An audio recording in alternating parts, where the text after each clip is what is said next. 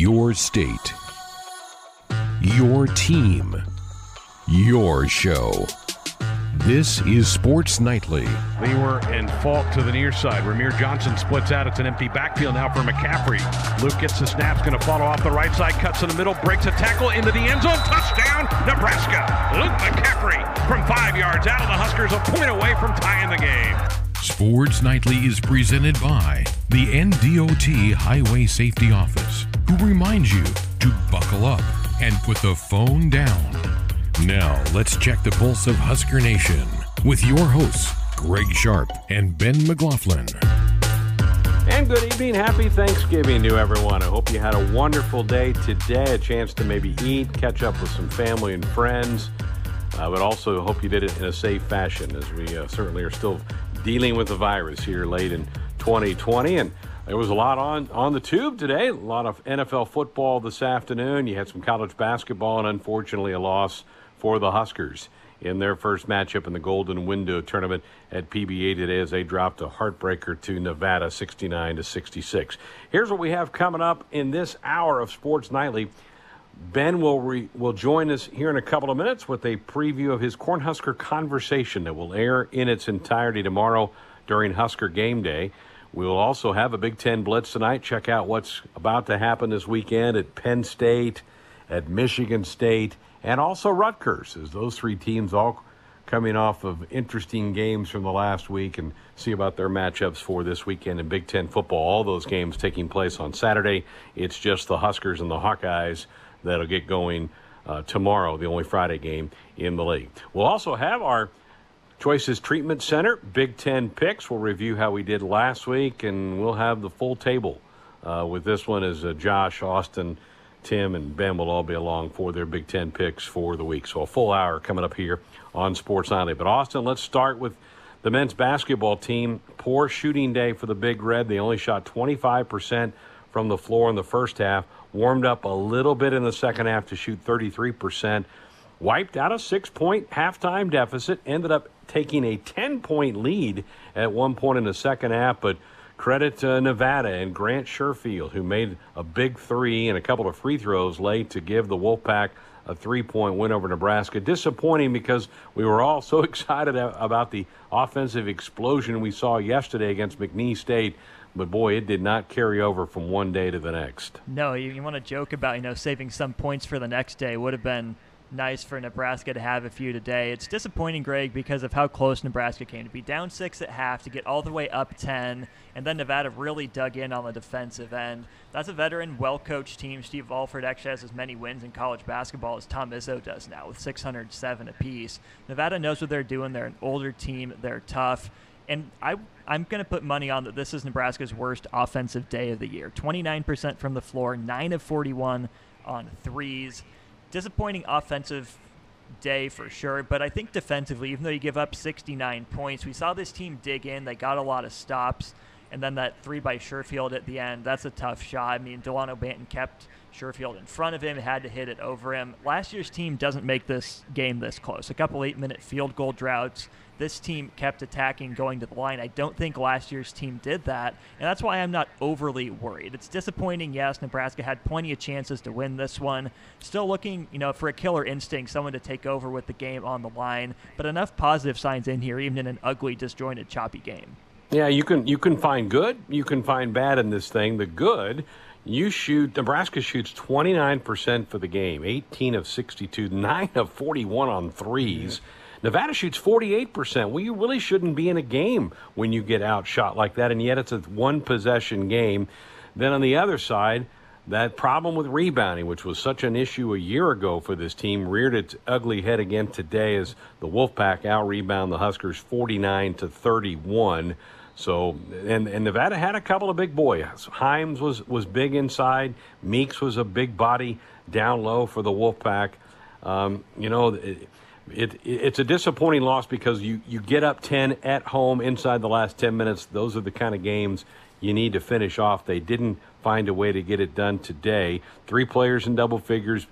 Banton with 18, 17 for Teddy Allen, 13 for Kobe Webster. And Kobe Webster, I think, could end up being a bit of an X factor for this team. Austin, he doesn't seem to mind to want to take big shots. He made a couple of big shots when Nebraska had their run to wipe out the deficit and build the lead.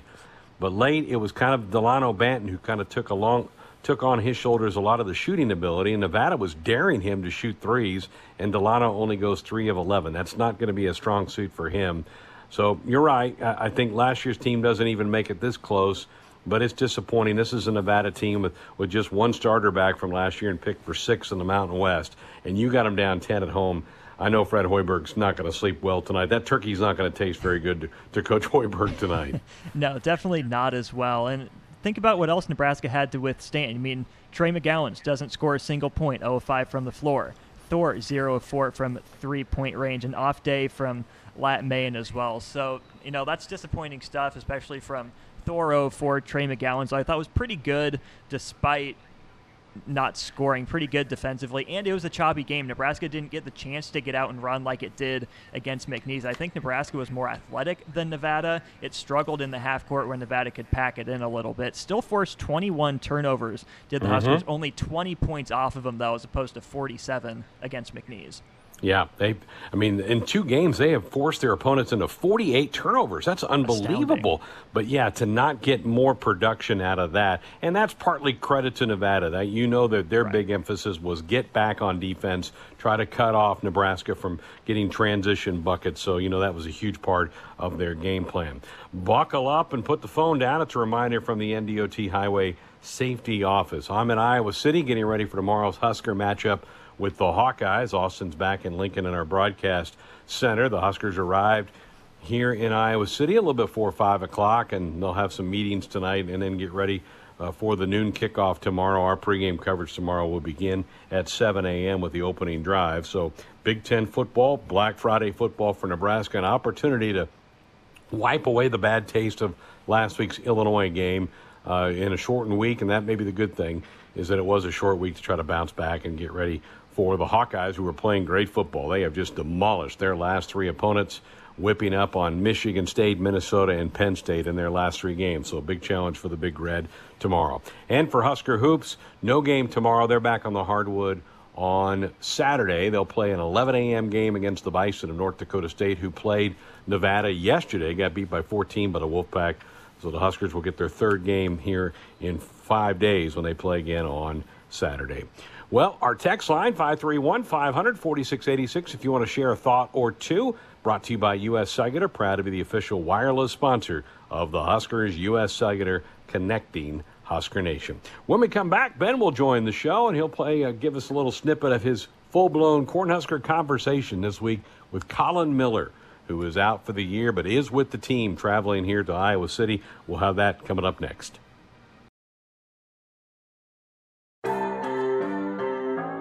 Welcome back, Sports Nightly, here on the Husker Sports Network. We've got coming your way tomorrow, Nebraska and Iowa Black Friday. As we do the day before every game, we take a sneak peek of what you can hear on our Cornhusker conversation tomorrow on Husker Game Day with myself and Brendan Stye. Doing something a little different this week. This is an interview we did about a week ago with Colin Miller. Of course, everybody remembers the scene on the field at Memorial Stadium last week with him laying on the ground and being carted off the field with a spinal concussion is what we're being told. And I thought, instead of just letting this go away and not play this would be a good opportunity for everybody to get to know Colin a little bit better. And everyone's talking about how good of a guy he is. So thought you would enjoy getting to know him a little bit, talked a lot about his family, and with his season being over, figured this was a good time to honor him by playing that conversation. So here's a little bit of what you can hear tomorrow. Welcome back to another edition of our Cornhusker Conversation. And today we're happy to welcome in Nebraska middle linebacker Colin Miller. Colin, a handful of games under the belt now, and we were just chatting a little bit ago. I know the season hasn't gotten off to the start that we had hoped, but probably a little bit better feeling going through this and watching film than what we were going through 6 months ago. Yeah, tell me about it. I mean, all we wanted to do was play football. We just wanted to get back in, hit somebody new, run around, and just play the game that we love. So, yeah, definitely better being out here than being at home sitting on the couch watching other people play. You and I chatted a few weeks ago just about the tone of the middle linebacker room right now and what that's been like without Mo and having to develop I don't want to say a new culture, but kind of it's a new feel. Anytime you lose a captain and a leader, there's a void there. What's been the attitude and the day-to-day like in that middle linebacker room, Colin, without him and you and Will kind of taking things over? Yeah, I definitely think Mo showed us the ropes on how things were supposed to be done around Nebraska, taking people under their wing, coaching them up when they needed to be coaching them up, loving them up when they need to be leavened up. But, yeah, I definitely think we got a good group of guys in here, from all over the place. But, yeah, I mean, we all talk and goof around and laugh all the time. And when it's football time, it's football time and we lock in. But outside of the stadium, we know how to have a good time and, kind of build this relationship that we have. It's been really fun watching your role change over the years already. It's hard to believe that you're already one of the older guys that is looked at in the room. When you think about, or maybe it comes up with talks to your parents or to friends back home, but just how far you've come already in your career at Nebraska. I know middle of the season isn't time to reflect, but maybe you did some of that, during the pandemic. But have you thought about your progression, I guess, in this program to where you started to where you're at now, and having the role that you have and have everybody kind of look up to you? Yeah, it's crazy to think about, from when I came in as a redshirt freshman to being the old guy, being a senior, and everyone looking kind of at you like you're the old guy around the locker room. But yeah, coming in as a redshirt freshman, I came in as a DN, hybrid outside linebacker, whatever you want to call it. Had my hand in the dirt, rushing against those tackles. So going up against guys like David Neville and Nick Gates and all these guys that people now today have no clue who they are, but I had good relationships with people back then. So putting my hand in the dirt and rushing them to next thing you know, new coaching staff comes and I'm working as a linebacker, inside, outside, bouncing fourth and one another. And then here comes another staff, and then I'm moved to outside linebacker. I'm getting comfortable with outside linebacker, and then I go to inside linebacker. And now I'm kind of, comfortable at inside linebacker. Voted captain of my teammates, just starter. So, I mean, it's been a long journey, long process, but it's definitely paid off in my favor, I could say. Coming from a DN, and next thing you know, I'm inside linebacker. What were you recruited as? When they were pitching you to come play at Nebraska, what was their selling point and you coming to be? Because everybody wants to know how they're going to fit in at the next place. What did they tell you about what to expect with your role? Yeah, so I was with Hank Hughes, who was the defensive line coach, and before I even got to campus, Hank Hughes was released, and they brought in John Perella. John Perella used to play here, played in the NFL for a long time. Love Coach JP. Have a lot of respect for him. But just to get me here, it didn't have to do anything with my position or anything like that. I just loved Nebraska. I loved what Nebraska brought to the table. The fans, just the people around Lincoln, just very welcoming people, very open-armed people. So, yeah, Lincoln, Nebraska is kind of what sold me. But, yeah, I just came here just to play football. I loved everything about Nebraska. Colin Miller, Nebraska middle linebacker. Sneak peek of our Cornhusker conversation tomorrow. Really going to miss seeing him out there, and the team's going to miss his leadership for the remainder of the season with him being out with that injury. But it was great to hear that he was out at practice walking around, and he will be making the trip to Iowa City with the team as well. Callers and guests into the show, join us on our Woodhouse Auto Family Hotline, bringing you more choices in brands, locations, and service. Experience the difference. Purchase with confidence. This is Woodhouse. We got more Sports Nightly coming up. Well, time for us to take a little spin around the conference. We call this the Big Ten Blitz. The Big Ten Blitz. Michigan State. Let's talk about the Spartans, who did not get to play last week with a game that got canceled because of COVID issues at Maryland. What about this season to this point? It's been kind of herky-jerky for the Spartans, hasn't it, Hondo? Yeah, it has, but I want to defend Mel Tucker for a moment. Mark D'Antonio left the program in such disarray, and then we had said months before that we were hearing his game plan was to retire after the second signing day to try to force Michigan State to hire Mike Tressel. That didn't work, so literally the day before he retired, Mel Tucker comes in, can't save the recruiting class, then he loses all of spring. They got no spring practices, and on top of it, several bad recruiting classes. So Mel Tucker inherited a complete mess. COVID made it even worse. But the thing is people see what he's doing. Recruiting is going very well. He beat Michigan, so it's a throwaway season. But you're right. It's been herky-jerky. But I can tell you in East Lansing, there's hope because they're seeing a lot of changes that they didn't like in the D'Antonio era, and he's moving away from it. So there is a lot of, believe it or not, excitement about the future, just not about this year. Hondo, with 3 games left, and maybe the 4th if we get to play those crossover games on the 19th, what would make a good finish for this season for the Spartans? Well, I'm going to be very honest with you, brother. I don't think a whole lot more can change it. They got to win over Michigan. And at Michigan State, if you've got to win over Michigan and lose everyone else, it's almost a good year.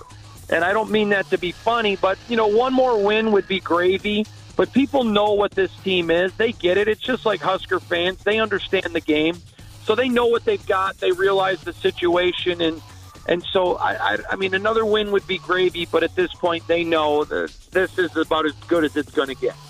Yeah, okay, this week Northwestern comes in. They're coming off a huge win over the Badgers. Size up this matchup with the Cats on Saturday for us. I think Michigan State wants to be able to get out of there healthy, to play a lot of young guys for the future, and just hope to not get utterly embarrassed. That's the plan for Michigan State this week. Keep it close, keep it within 2 scores, and you're happy with that. I don't know anybody who realistically gives the Spartans a chance.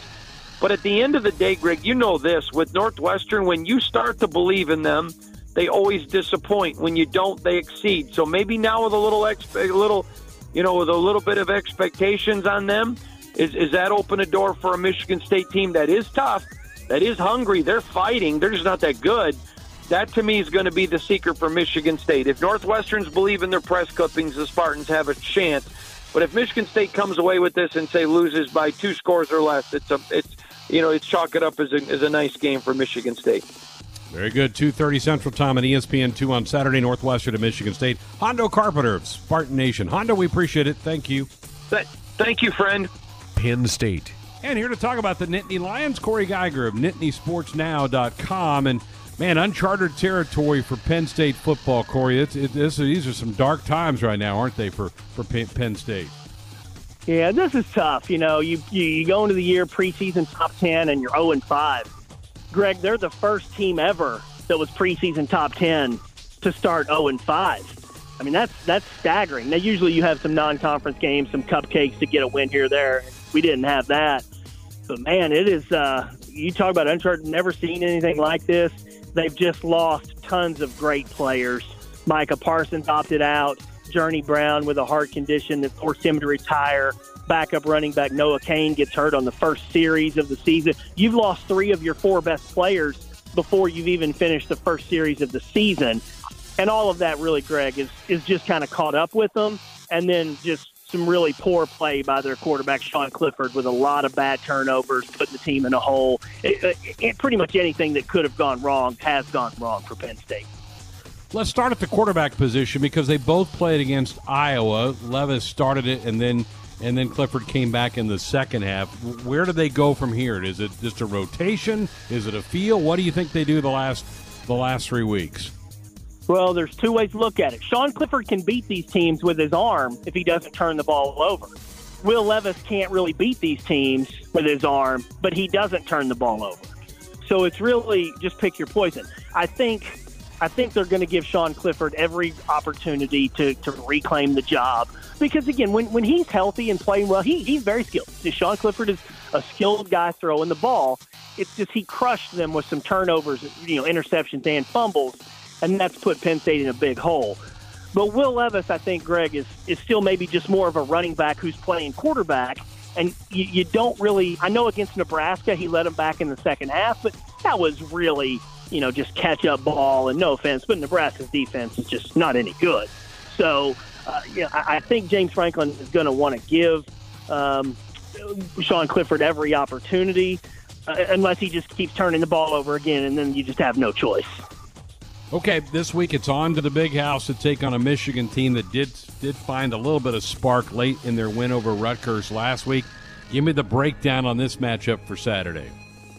Well, obviously two struggling teams, but I think the way Michigan beat Rutgers, and yeah, you can say it was Rutgers, but they came back from 17-0 down. They won in triple overtime. Those kids are feeling good about themselves. I know they're 2-3, but they just had something really cool happen. Their backup quarterback came in and led them back to a win, and I think Cade McNamara is the kind of quarterback that can give Penn State some trouble. So Penn State's kids just really are struggling with confidence mightily. Pat Freiermuth, their All-America tight end, is out. I just think this is going to be a big win for Michigan. I think Michigan is a little more confident. Penn State has no confidence right now. Even though the line's only about 4 points, I can see Michigan winning this somewhere around 37-20 or something. Corey, big picture, does anything happen in the offseason, or is this just written off as an odd 2020 season and we'll give her a go next fall? Yeah, nothing can really – they're not going to fire James Franklin. He's owed $30+ million of a buyout. He's not going to leave for another job because he's going to go 2-7 and nobody would hire him. So this is what they've got. Their recruiting is not great, Greg. They're 24th in the country in the 247. So, they're not going to have great influx of talent. They had a third-string safety transfer today. He was a enter the portal today. He was a 4-star recruit. I think they're probably going to have some kids transfer. I don't know for sure that the starting quarterback next year is on this roster right now. That they're going to have to go look at the portal with the one-time transfer rule coming into play. So, yeah, Penn State fans are really, really, really angry and taking all their frustration out on James Franklin. But James Franklin's not going to go anywhere. He's going to be here for a few more years, and we'll see if he can get it turned around. Penn State goes to Michigan Saturday at 11 Central Time on ABC. Corey Geiger with us from NittanySportsNow.com. Corey, thank you so much. Thank you, Greg. Happy Thanksgiving. Rutgers. And here to talk about the Scarlet Knights, James Cratch of NJ.com. Rutgers coming off a heartbreaking loss to Michigan in triple overtime last week. What a thrilling game. And even in defeat, there had to be a lot of positives taken out of that game, I would think, for the Scarlet Knights. Oh, definitely. I mean, hey, they lost to Michigan 52-0 a year ago, and the head coach got fired, 16 hours after that loss. So, obviously, a big kind of, change to take the Wolverines triple overtime, lose 48-42. Look, this is not a classic Michigan team. But that being said, I still think the Wolverines have more talent than Rutgers has at this point.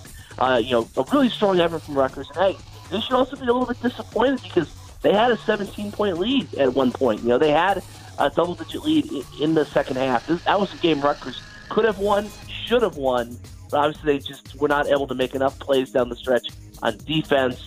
Obviously, great effort to force overtime, couldn't get it done there. James, how has Noah Vedral done, the former Husker quarterback? How would you grade his performance through this part of the season? I would say it's about a C or so. I mean, he's been kind of up or down. I thought, obviously, this was the best game that we've seen out of him. Looks like the best game of his college career. But the Illinois game the week prior, he really struggled through 3 interceptions in the second half, including one late in the game to kind of set the Illini up to go down the field, kick the field goal, win the game.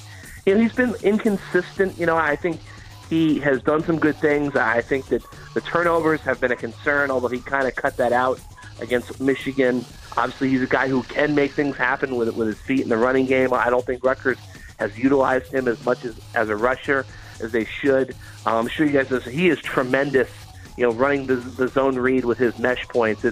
He gets the TV cameras even all kind of out of whack, not sure where the ball is going. And look, it's kind of hard because obviously in 2020 we're not at practice. We don't really have any contact with them. Everything's through Zoom. And the first time any of us ever spoken to Noah was literally after they beat Michigan State in the season opener.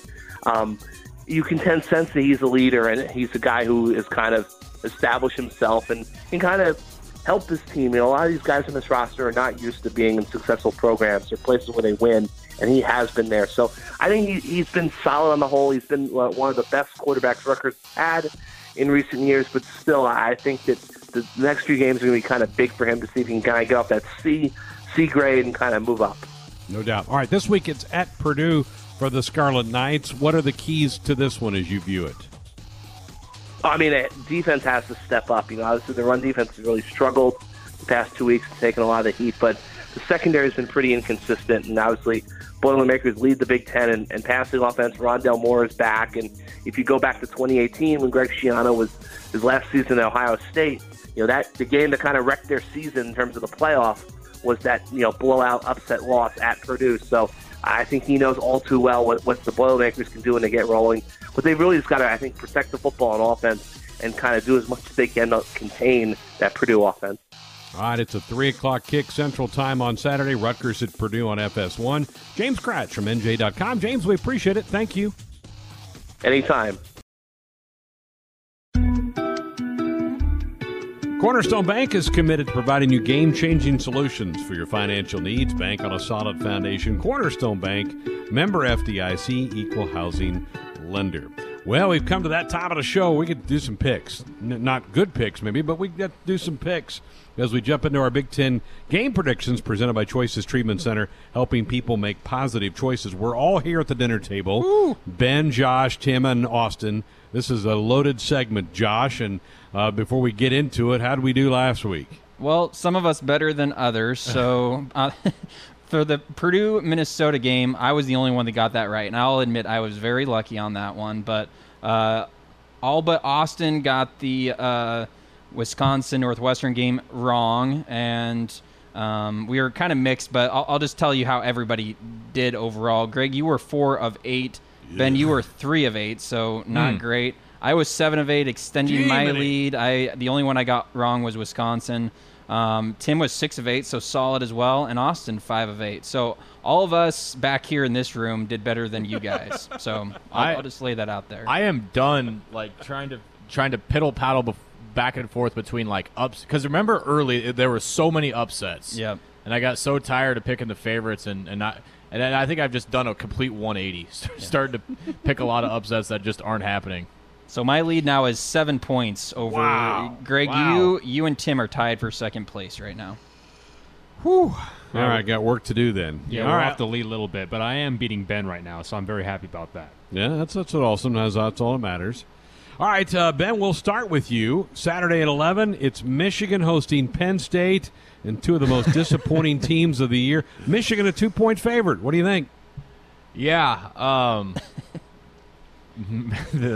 Think about where this game ranked 5 weeks ago on everybody's excitement level. I think we did a top 10 list on top 10 Big Ten games, and this one was probably on everyone's list. I'm going to pick Michigan. I really like what I'm seeing out of McNamara. I think he's provided a little bit of a spark, a little energy. I realize it took, 3 overtimes to beat Rutgers, but Penn State hasn't beaten anybody in any overtime. So I am going to pick Michigan reluctantly. Josh? I'm going Penn State. They get their first win of the year. They get it done. Wow, Tim. I ain't picking Penn State until they show me something. Give me the Wolverines. They're getting the Rutgers treatment, huh? Right. Austin? I pulled up that top 10 that we did, and I had Penn State, Michigan at my number 4 spot. You guys had it at 8 and 9 of top 10 Big Ten football games this year, but I've fallen for the gambler's fallacy one too many times with Penn State. I'll take the Wolverines. Yeah, I'm going Wolverines too. I think McNamara gave them some life. I think he'll play well again this week. They're the home team. I think the Wolverines get it done. All right, Austin or Josh, to you next. Also at 11 on Saturday on the Deuce, Maryland back at it after a couple of weeks off with COVID. They go to Indiana. 11-point. Who's your favorite in this game? Yeah, Maryland has been very spunky this year. They've shown a lot of fight, but Indiana is really good. They're a solid football team. So give me the Hoosiers. Tim? I'm rolling with the Hoosiers. Tom Allen's squad's got it going, and that's not going to stop against the Terrapins.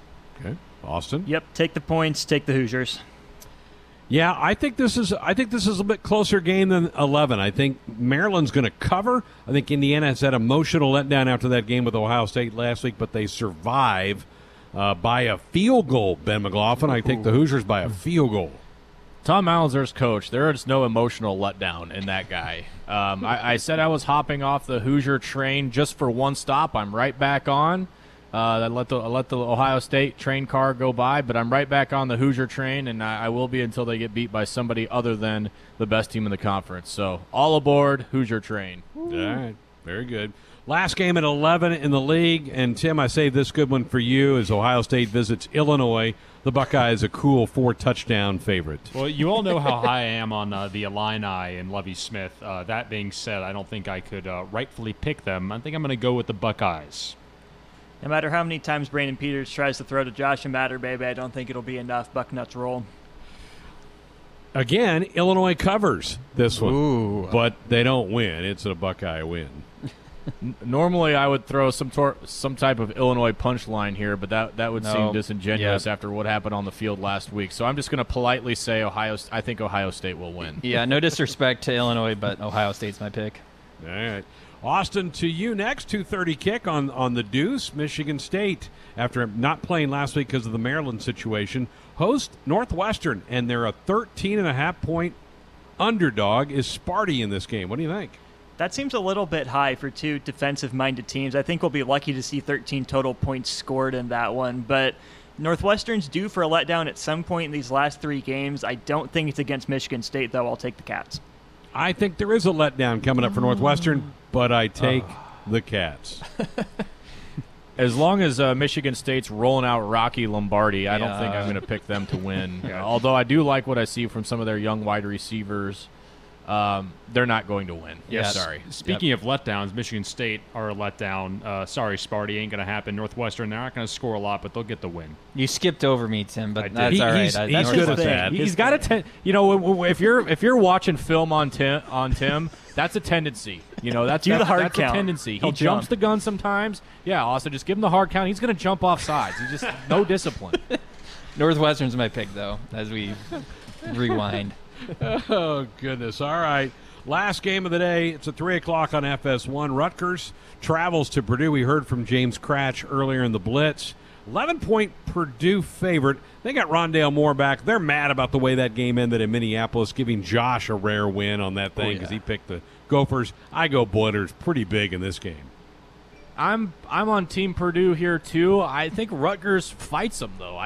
For whatever reason, Shiano's gotten those guys playing really tough right now. I think Rutgers definitely covers, and it wouldn't shock me if they win. But I'm going to say Purdue by 6 points. Yeah, I'm going Purdue here as well. Again, this would not be the most shocking upset of the day at all if Rutgers pulled this out. But yeah, you have to think the Boilers are ticked off after that last game. Yeah, the Scarlet Knights will show up ready to fight, but probably a little bit emotionally drained after that triple OT letdown. But the Boilers have been solid, and it's probably all due to Bobby Diaco. Looking good, Bobby. I would say it's not due to Bob Diaco, but I will take Purdue as well. I just want to see what kind of sweater he wears when he walks into the stadium. Yeah. All right, let's go to some top 25 matchups. A couple of them tomorrow as 15th-ranked Iowa State travels to 20th-ranked Texas. The Longhorns are a 1-point home dog in this game, Ben McLaughlin. Yeah, I have a hard time judging where the Longhorns are. Usually they're a pretty easy team to predict, but a 1-point home dog tomorrow. I'll take the Horns. I'm not overly thrilled with my pick, but I'll say hook 'em one more time. I'll go Iowa State. Give me the Clones. Yep, I got to consult my Texas is back meter, and right now it's telling me Texas is not back. Give me the Clones. As we go through our preseason top 25s and we bring up these teams, throughout the year, these are two of the teams we trust the least, along with Michigan, who's now dropped out. I don't trust either of them, but I think I lean Texas on this one. Dun, dun, dun, dun, dun, dun, dun, dun. Give me the Horns. Home dogs, love them. Give me Texas. All right, Josh, to you, also a Friday game is second-ranked Notre Dame on the road at 25th-ranked North Carolina, who can score. Only a 5-point favorite for the Irish. Are they in trouble? I don't think so. I'm going Notre Dame. I mean, they're undefeated. They haven't lost yet. North Carolina's lost a pair of games. They can score, so it makes me a little bit nervous, and the close line makes me even more nervous. Does Vegas know something I don't? But I'm going to play it safe here and go with the Golden Domers.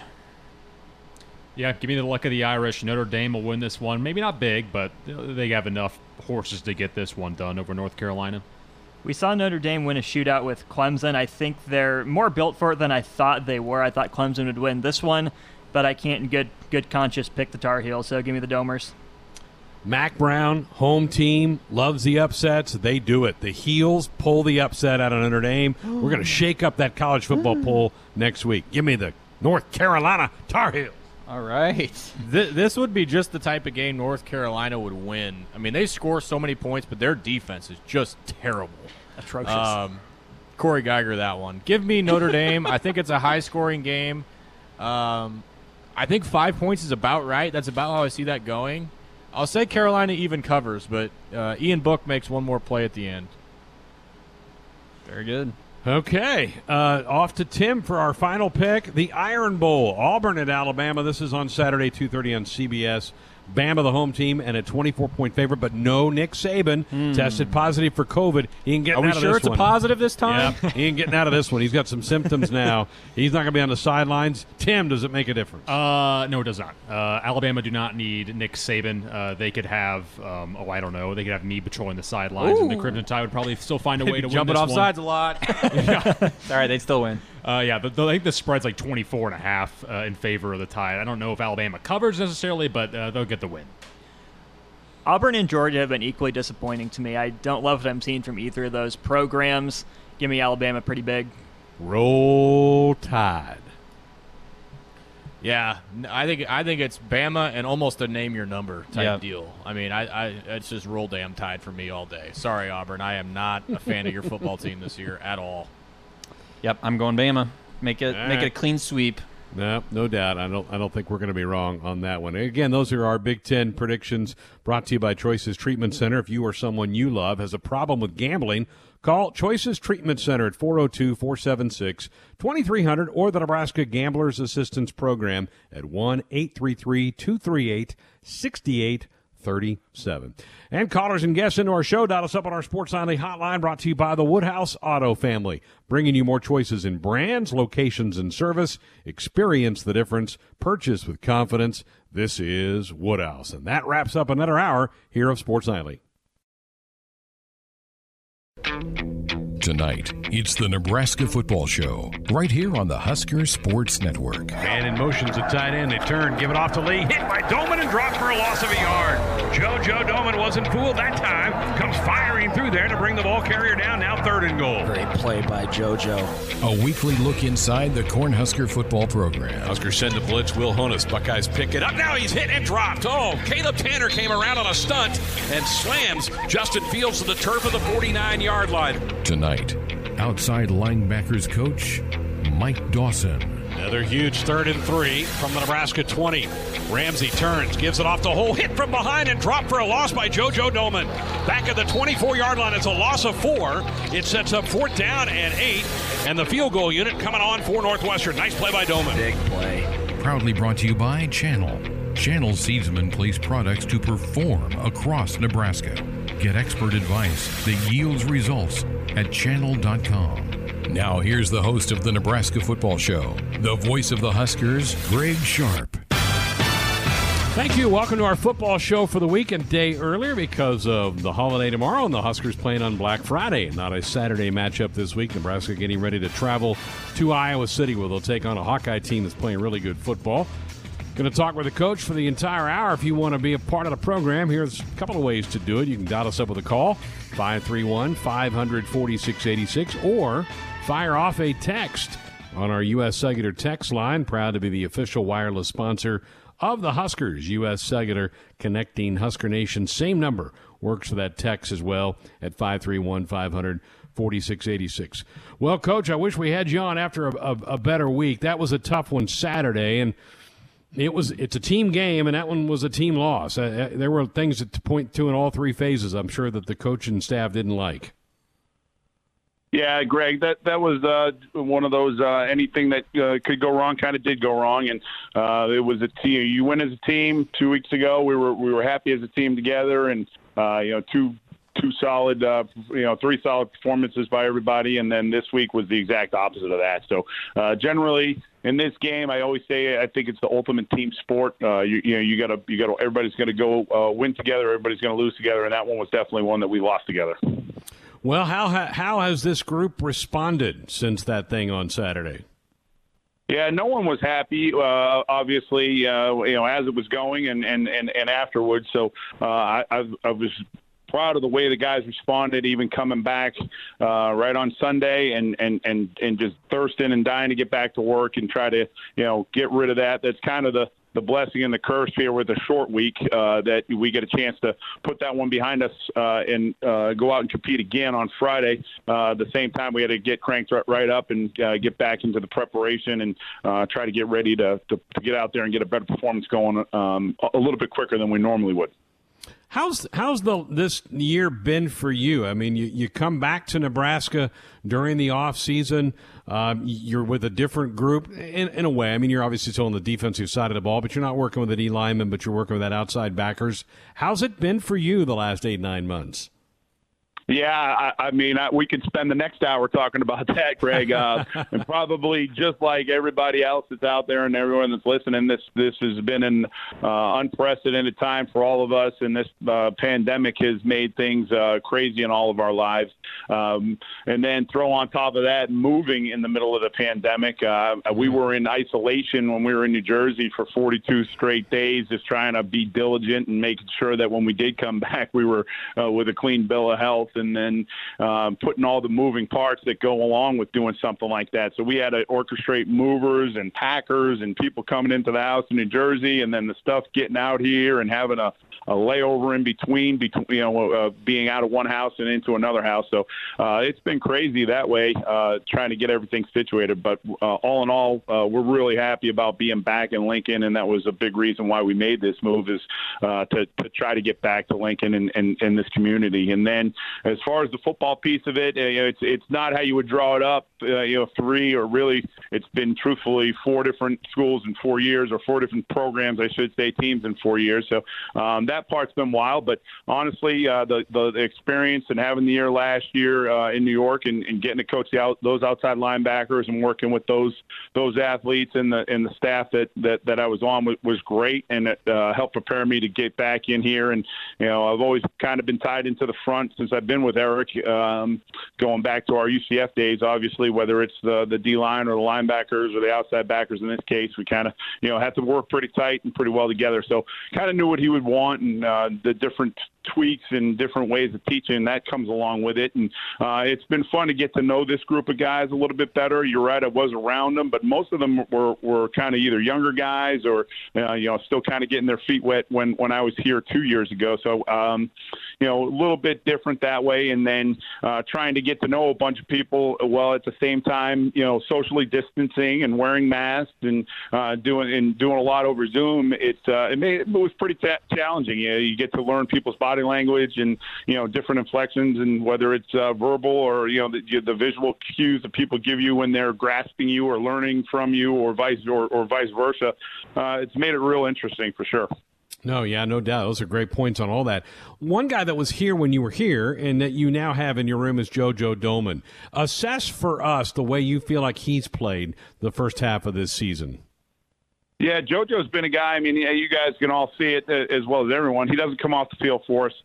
He plays on defense, and then he's out there on some of the special teams. And I think he's increased his game, certainly. He's made some big plays. He's done, he's had his fair share of tackles for losses and been smart. He had a great pickup on a tight end screen, something that we had kind of talked about throughout the week heading into the Northwestern game that ended up being a big play and a point where we were kind of, had those guys, stymied a little bit at least. And so he's grasping that stuff, and I think just he keeps on kind of getting better at his craft and doing what he's doing. I know Chins has talked about him, kind of being, the sky's the limit with him. He's a great athlete that, he's got that body type that's kind of somewhere in between. And we kind of use him that way, where he's been playing linebacker at times. And then when we get down to our 4-down or our nickel package, and he's playing what really would ordinarily be a defensive back's position or a safety position. So he's got the versatility to be able to do those things. And I think he's trying to work hard to kind of how do I fit into the front when I'm playing outside linebacker, and when I got to move off and be more like a safety or a second level body, how does that change, and where do I fit into the pass game? So he's done a good job of trying to learn that and process it and play fast, which I think for the most part he's been able to do, and cut it loose and go. I think a guy with the number of reps that you have, you're going to have some hiccups here and there, and just like everybody, I think we're all as players and coaches still searching for that elusive perfect game where you hit the 70 or 75 snaps where you grade them all out and everything it comes up a plus. But he's working hard to try to hit that, and he's got to keep going for us to be successful. Coach, when you were here 2 years ago, the Huskers had a player named Luke Gifford, whose younger brother's now on the team. Is JoJo similar to Luke, different in a lot of ways? How would you compare those two guys? That's a good question, Greg, and probably a little bit different body type. Again, I was around Luke a little bit, but he was a longer body, probably a little bit more lanky as an edge rusher. JoJo's a little bit more compact. I'd have probably, and I don't know what Luke weighed when he was playing exactly, but probably JoJo's a little, thicker, I guess, more stout that way and Luke was probably a little bit longer, if that makes sense. But, playing that outside, playing that edge, and be able to both guys gave a good explosive rush off the edge. JoJo probably plays back on the second level a little bit more than Luke did. However, now, obviously, Luke's doing that down in Dallas a little bit. So, both guys are versatile, and it's probably a good comparison that I hadn't thought about, Greg. Yeah. Hey, tonight's football show brought to you in part by Midwest Ford Dealers. Visit them at buyfordnow.com. A young guy who was being recruited when you were here 2 years ago and now is a sophomore in the program, and in your room is Garrett Nelson. What about Garrett, and what growth have you seen in Garrett's game since you came back to town? Yeah, Garrett's been a big piece of what we've been doing, obviously. He's a guy that throughout the course of the summer, he just wants to learn. He wants to know everything, and he wants to know it now. If he had his way, I kind of equate it to taking college-level classes, right? You start off in the 100-level class.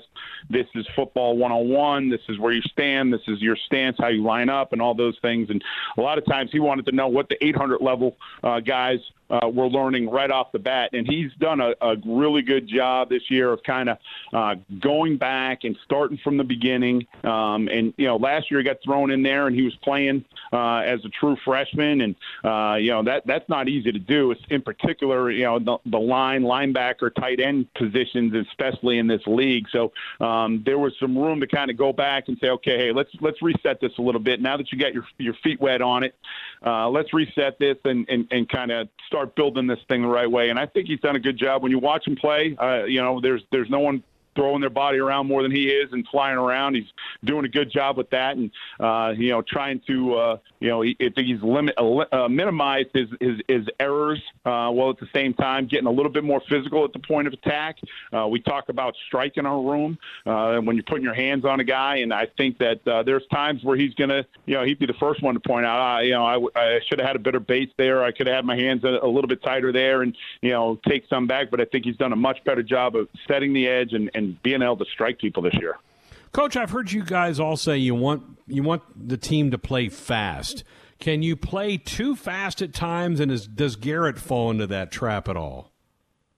Well, I think that you can never play too fast for me, but you also have to play under control. So There's a difference to me between playing fast and playing out of control or reckless. And when he's gotten to a position where he's maybe missed a play and we can point to he had an opportunity to make a play in the Penn State game that he missed, and that was more about where are my head and my eyes and what's my leverage. That's something in our room that we talk about a lot. What shoulder am I keeping the ball in? And usually we're the edge of the defense. Normally we're the edge of the pass rush. Even though there could be a support player behind us, things like that. We have to do a great job, and we have to continue to get better at playing with correct leverage, making sure that all of my fits are finishing with the ball carrier on the proper side of my body. And even if it's a play where, hey, I could have made that tackle in practice or an opportunity to make a tackle, as long as you're fitting it with the correct shoulder, that's something that's real important to us as an outside linebacker group. So you can be never never thought I found a player that was too big, and I never found one that was too fast. But you always have to play under control. You got to keep your feet and your hands inside the framework of your body so you don't get overextended and out of position. That's the big deal. Very good. Okay. Hey, download the NEX app today to complete your shopping experience at the Midwest's #1 shopping destination, Nebraska Crossing, the official shopping center of Husker Nation. Coach Dawson with us until the top of the hour, 531-500-4686, the number to dial us up with a comment or question or fire off a text. You can call us up on our Sports Sunday hotline, which is brought to you by the Woodhouse Auto family, bringing you more choices in brands, locations, and service. Experience the difference. Purchase with confidence. This is Woodhouse. A lot more with the coach coming up.